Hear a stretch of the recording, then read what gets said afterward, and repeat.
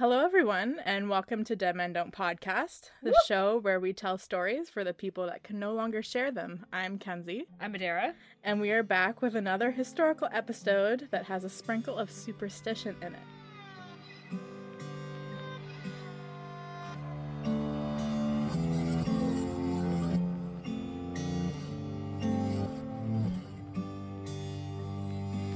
As you can tell, I'm talking for more than 5 seconds for the first time. Kenzie killed Adara. I have written the episode today. Now, you will have to bear with me as I only have experience speaking for 5 seconds, commenting on Adara's material, so I hope my delivery will be up to her caliber. Oh god.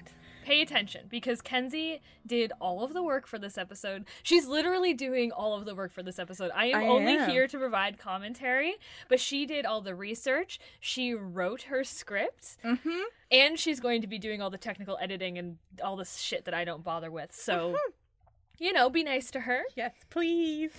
Before we get started, just a disclaimer for anyone who has landed on our podcast today.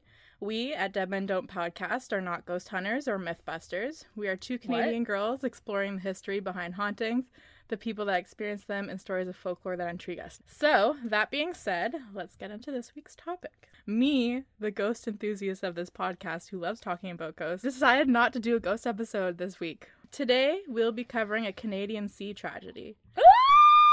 Yes! Ships? Yes. The sinking of ocean liner Empress of Ireland and the curse that could have doomed it. What happened in the evening hours of a foggy May night in 1914 was quick and merciless. Over 1,000 lives were claimed by the black glacial waters of the St. Lawrence River. Though it is now dubbed as one of the worst maritime disasters in Canadian history, few have heard of it. This is due to the loom of the First World War, which began in July of the same year. I'm sure you all have heard of the Titanic. It's a tragedy that was surrounded by Hollywood glamour. It was an infamous maritime disaster that grasped worldwide attention in 1911 and still does over 100 years later. It led to 3 films. I'm not going to talk about the other 2. You probably know both of them, but I don't. The 1997 film starring Kate Winslet and Leonardo DiCaprio won 11 Oscars and became the first film to hit the $1 billion mark in the box office. It stayed the highest grossing film until James Cameron's Avatar surpassed it in 2010. So in short, it's probably the most recognized ship of all time. Can we just pause for a second and talk about the first time we ever saw Titanic? You can talk about it because I haven't seen it. Oh my god! I have this thing where I avoid depressing movies because I know it ends depressing. Like, I know what happens because people have told me what Titanic has a happy ending. No, it doesn't. Okay, but it has a famously unhappy ending. You have to see the Titanic, though. That's a literal classic. You have to see it. Anyways, I'll talk about the first time I saw it. I was in high school, okay? So I think I was in grade 10 when I saw it for the first time. Guys, this was 2010. Do you want to know how I saw the Titanic? How? On a VHS. So the movie's so long that it's split into 2 VHS tapes, so we had to switch it halfway through. Oh my god. I love it. Yeah. VHS, those were the days. Okay. The 167-meter-long Empress of Ireland did not match the Titanic in size or luxurious trimmings, but it was a vital part of Canadian immigration boom in the early 1900s. Around 120,000 European immigrants sailed on the ship to a new home in Canada. The federal government has estimated that 1 in about 35 Canadians can trace an ancestor to this ship. Since the sinking of the Titanic in 1911 and the paranoia surrounding it, the number of lifeboats on the Empress of Ireland increased from 16 to 42. Oh, that's the most dangerous part of a boat, though, is the lifeboat. Yep. As we're going to learn. Yep. Okay. So let's get into the story.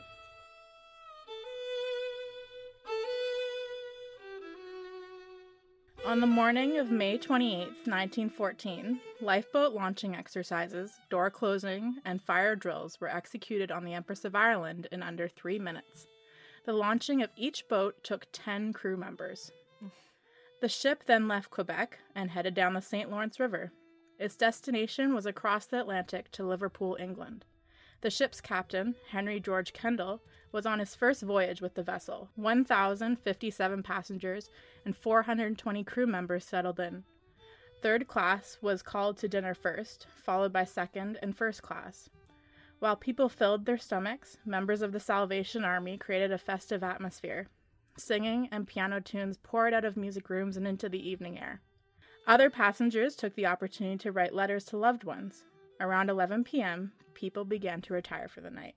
At 1:40 a.m., the ship's lookout rang a bell to signal the presence of a white light in the distance. The ship they saw was Storstad, a coal ship heading towards, now I'm going to butcher this because it's a very French word, Pointe-au-Père. A coal ship heading towards Pointe-au-Père. A minute later, both ships disappeared into heavy fog. At 1:55, sailors saw Storstad's prow, which is the forwardmost part of the ship's bow, emerge from the fog about 100 meters away. It was heading right towards the Empress. Storstad slammed the side of the Empress, jolting awake passengers and crew. It left a gaping 4-meter-wide by 14-meter-high hole. Frigid seawater entered several levels of the ship at once. At 1:57 a.m., the boiler room was flooded. Alarms blared, and crew members rushed to their posts to close the watertight doors. The ship was listing, or tipping, and walls of water had already covered many corridors, making it impossible to close the starboard doors. From Virtual Museum's adaptation of witness accounts, I was awoken by a loud noise and a violent impact. I suddenly thought we had just hit an iceberg. It felt like the boat was leaning on its side. I jumped out of my berth. I don't know what that is. Bedroom. Okay. I pulled on my pants. I picked up 2 life vests. I did this because, with the angle of the floor, I could see very clearly that something was going wrong. I threw a vest to my cabin mate and rushed into the passageway. Other passengers were running toward the outside. The water was coming in through the portholes. The boat was listing more and more. The passageways quickly filled up. The passengers had to fight against the current. Several were not able to get to the deck in time. We heard women and children screaming. It was terrible. Men as courageous as they were generous tried to help them, but it happened so fast. It was impossible to do any more. Suddenly, an officer cried out, "Everyone must do what he can to save himself." I will never forget this order. It was the last. At 1:55 a.m., some lifeboats were launched with great difficulty due to the 2-ton weight of the boats and the listing of the ship. As Adara said before, they're very heavy. We'll get and into one of the that. most dangerous things in there. We'll get into it. Only 5 of the 21 starboard lifeboats were released. At 2 a.m., the Storstad released its lifeboats. From an adaptation of witness accounts. While we were performing the maneuvers, we heard the passengers of the Empress calling for help. We were 2 boat lengths away from the disappearing ship. In about 2 minutes, we had reached the first swimmers who were trying to save their lives. I picked up about 50 people on the first trip. Even though my lifeboat could only hold 30, it's true we were overloaded, but we had to save as many people as possible. People were shouting at us to stop picking up stranded passengers, but we had to take as many as we could.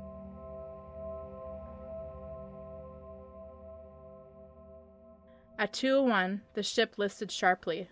The staircases so slanted that people clung to the banisters that were almost over their heads.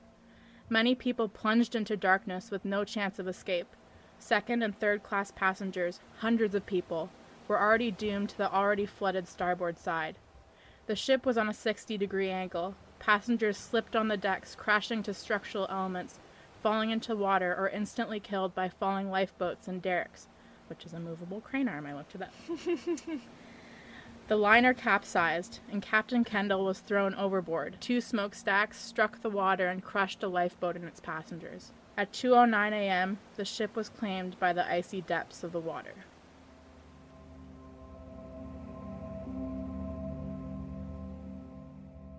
The Empress of Ireland disappeared into the St. Lawrence River in just 14 minutes.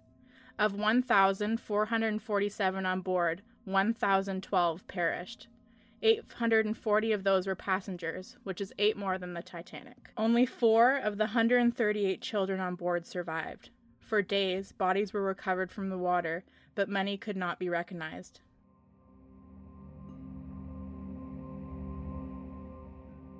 So, okay. This is not to say that we shouldn't have any sort of form of safety,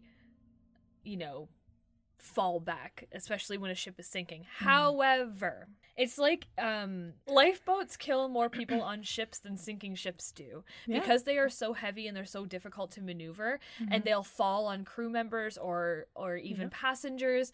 And if a ship is sinking, it takes so long to unhook it and get it down to the water and get it filled that by the time, if you do it successfully, by the time you've done it successfully, you could have already gotten more people off the ship. Plus, if it's a largely loaded ship like this one was, as soon as you get one lifeboat into the water, people are going to push to try to get onto it, which causes more injuries, and it's just awful.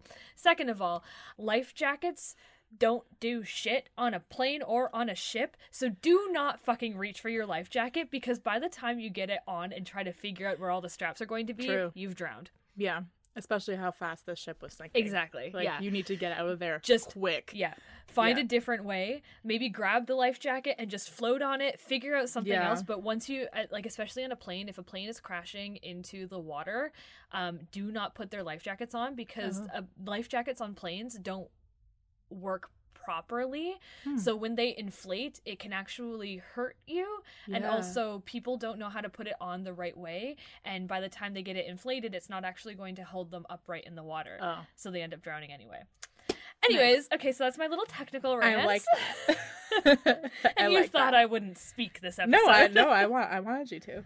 Okay, now let's get into the superstition that surrounds this tragedy. Before I state what I found, I want to say I am in no way saying superstition is the cause of all the lives lost. However, we are a supernatural podcast, and after finding a few things... What? Yeah. Dead Men Don't Podcast. I thought it was worth to present it to all of you listening, so let's get into it. The captain, Henry. I love Captain Henny. Yeah. Captain Henny sounds like he's really short and has a really scraggly red beard and wears plaid all the time. Captain Henny. Yeah. Okay. The captain, Henry George Kendall, survived. But this is not the only shipwreck he has been in. In June 1901, he survived a shipwreck off the Newfoundland coast. In 1918, Kendall was stationed on the HMS Calgarian. The vessel was torpedoed by a German submarine, and Kendall survived again. Okay, so why is Henny still captaining ships if almost everything he's been on? Fucking no. Maybe you chose the wrong career. Exactly. Now, Captain Kendall is actually very well known for his involvement in the capture of a murderer. Dr. Hawley Harvey Crippen of London, England, was on the run for murdering his wife.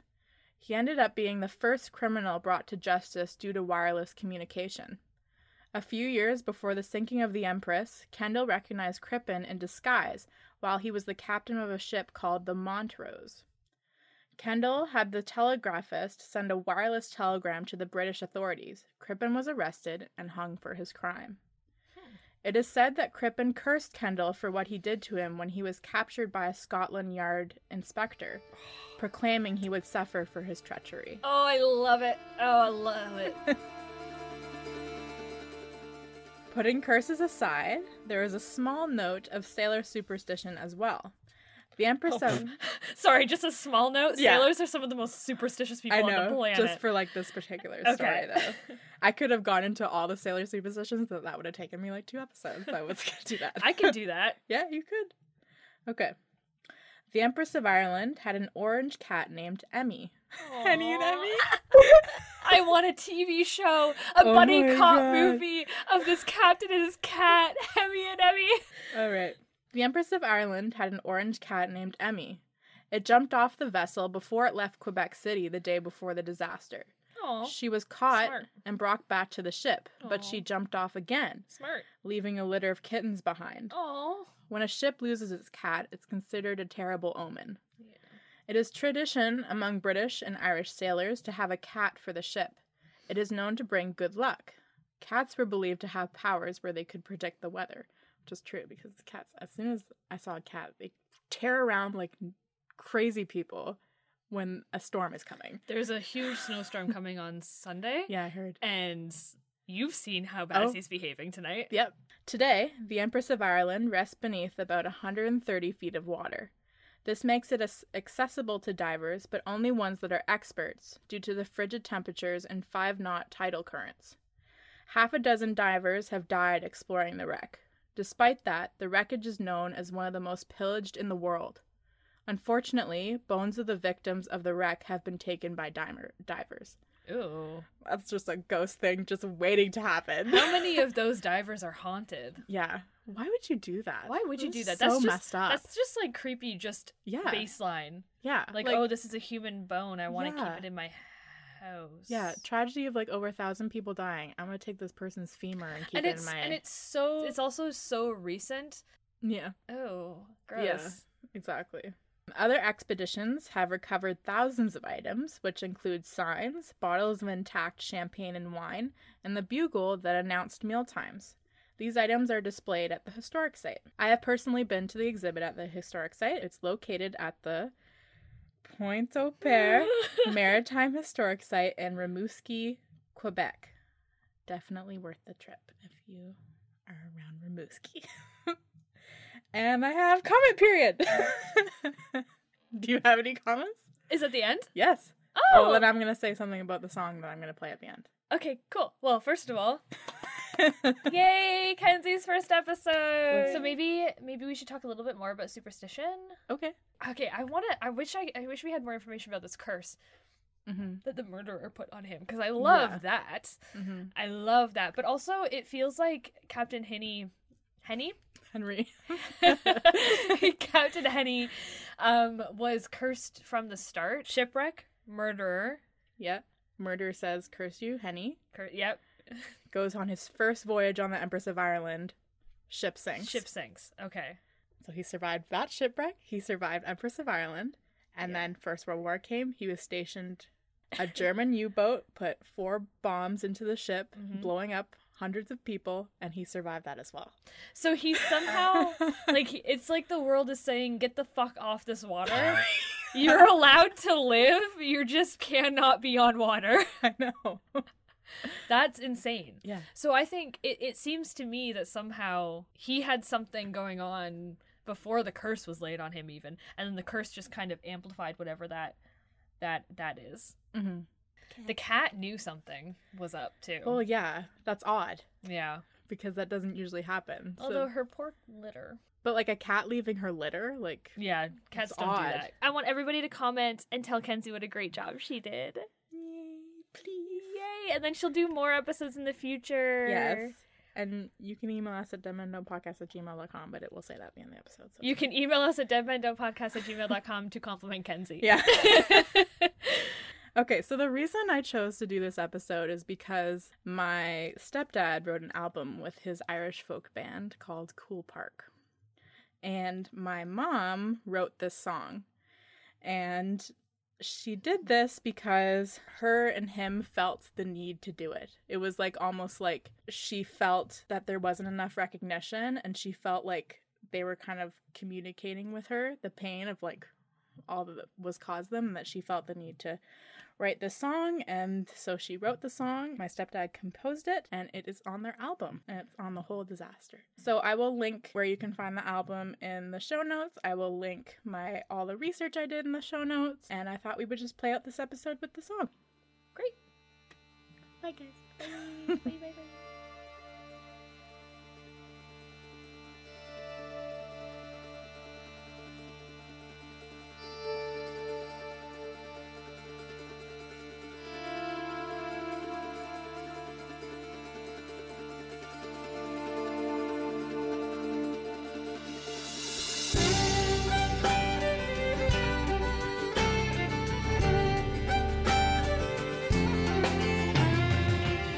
St. Lawrence, headed for Liverpool. Lawrence and Mabel hold hands at the rail. Ethel in diamonds, the Salvation Army band. Here you Townsend on a trip around the world. First classman, brown leather, green velvet, tulip wood. Moose antlers stored in an unwanted bag. Bone china, fine linen, Spanish mahogany. On tufted blankets dine most esteemed guests. Down on the promenade, Ollie, let us sing along. Moon and stars shone on the jubilant crowd.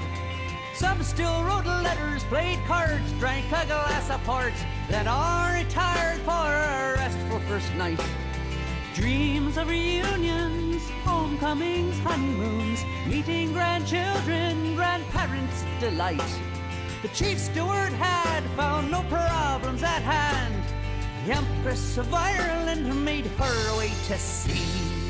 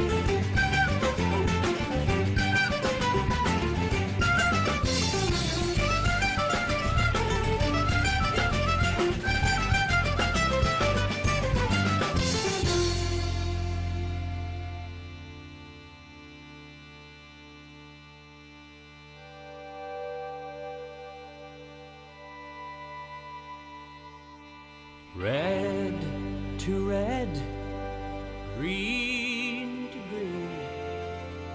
The fog dropped its pall, she ran blind through the night. A collier sliced empress, some rose from their beds. A swift wall of water soon buried their heads. Lifeboats for all, no time to fill them. Just 14 minutes, the Empress was gone. 1,012 souls she took when she dove. The fog left a green glowing